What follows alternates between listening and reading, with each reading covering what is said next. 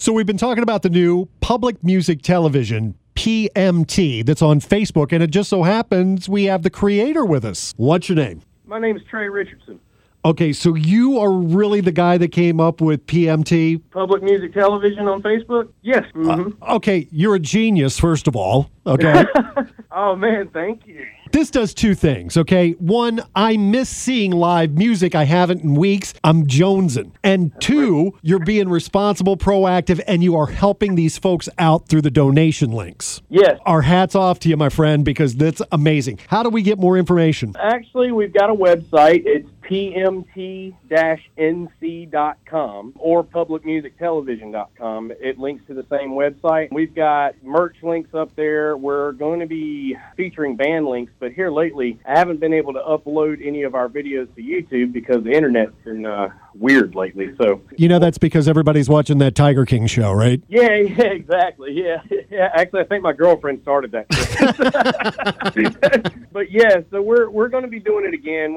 We were trying to get other artists and stuff on there, but with the whole stay-at-home thing, we weren't able to get any live shows going, but we're going to keep doing this for people even after the quarantine. I basically run a live sound company, and I just said, you know what, I've got the gear, I want to help, and we all got together, and luckily Mark over at Aviator Brewery, he's the owner, he said, you can use my space, so I brought in all the gear, and we got bands to come in and perform, and it's been amazing, and yeah, we're still sharing other bands' feeds and other artists' feeds, creating watch parties, and our first weekend streaming, we had over 30,000 views. Wow, that's amazing, Trey. You know, I guess necessity, the mother of invention. Oh, yeah. It's been an amazing thing. We hope to carry it further, and we've got a great team working on it, too. There's three of us that are kind of running the thing, but we've got a resource group we're starting as well with other booking agents, venue owners, club owners, stuff like that, to try to get more artists involved. By all means, please keep us updated here. You know, Brian McFadden, our afternoon drive guy, is in Crush and Smile. He's obviously not able to go out and gig. And just so many friends I know that are musicians that are all just kind of like sitting around going, what do I do? This is how I make my living. Right. The donations have been helping too. Like we have someone right now who's actually, we've gotten sponsors as well, which is cool. And they've been kind of helping PMT pay for the broadcasting gear because all of it's nonprofit. I mean, we don't really make anything from it. Everything goes to the artist unless there's a donation that comes in for PMT. So it's been good. We've had a lot of help. I'm surprised so many people's jumped on this. This has been amazing. Well, we're going to bring some more awareness and light to this. Look for those numbers to go up, my friend. All right. Thank you so much, buddy. I appreciate everything. Absolutely. Well, great to meet you, kind of, sort of, ish.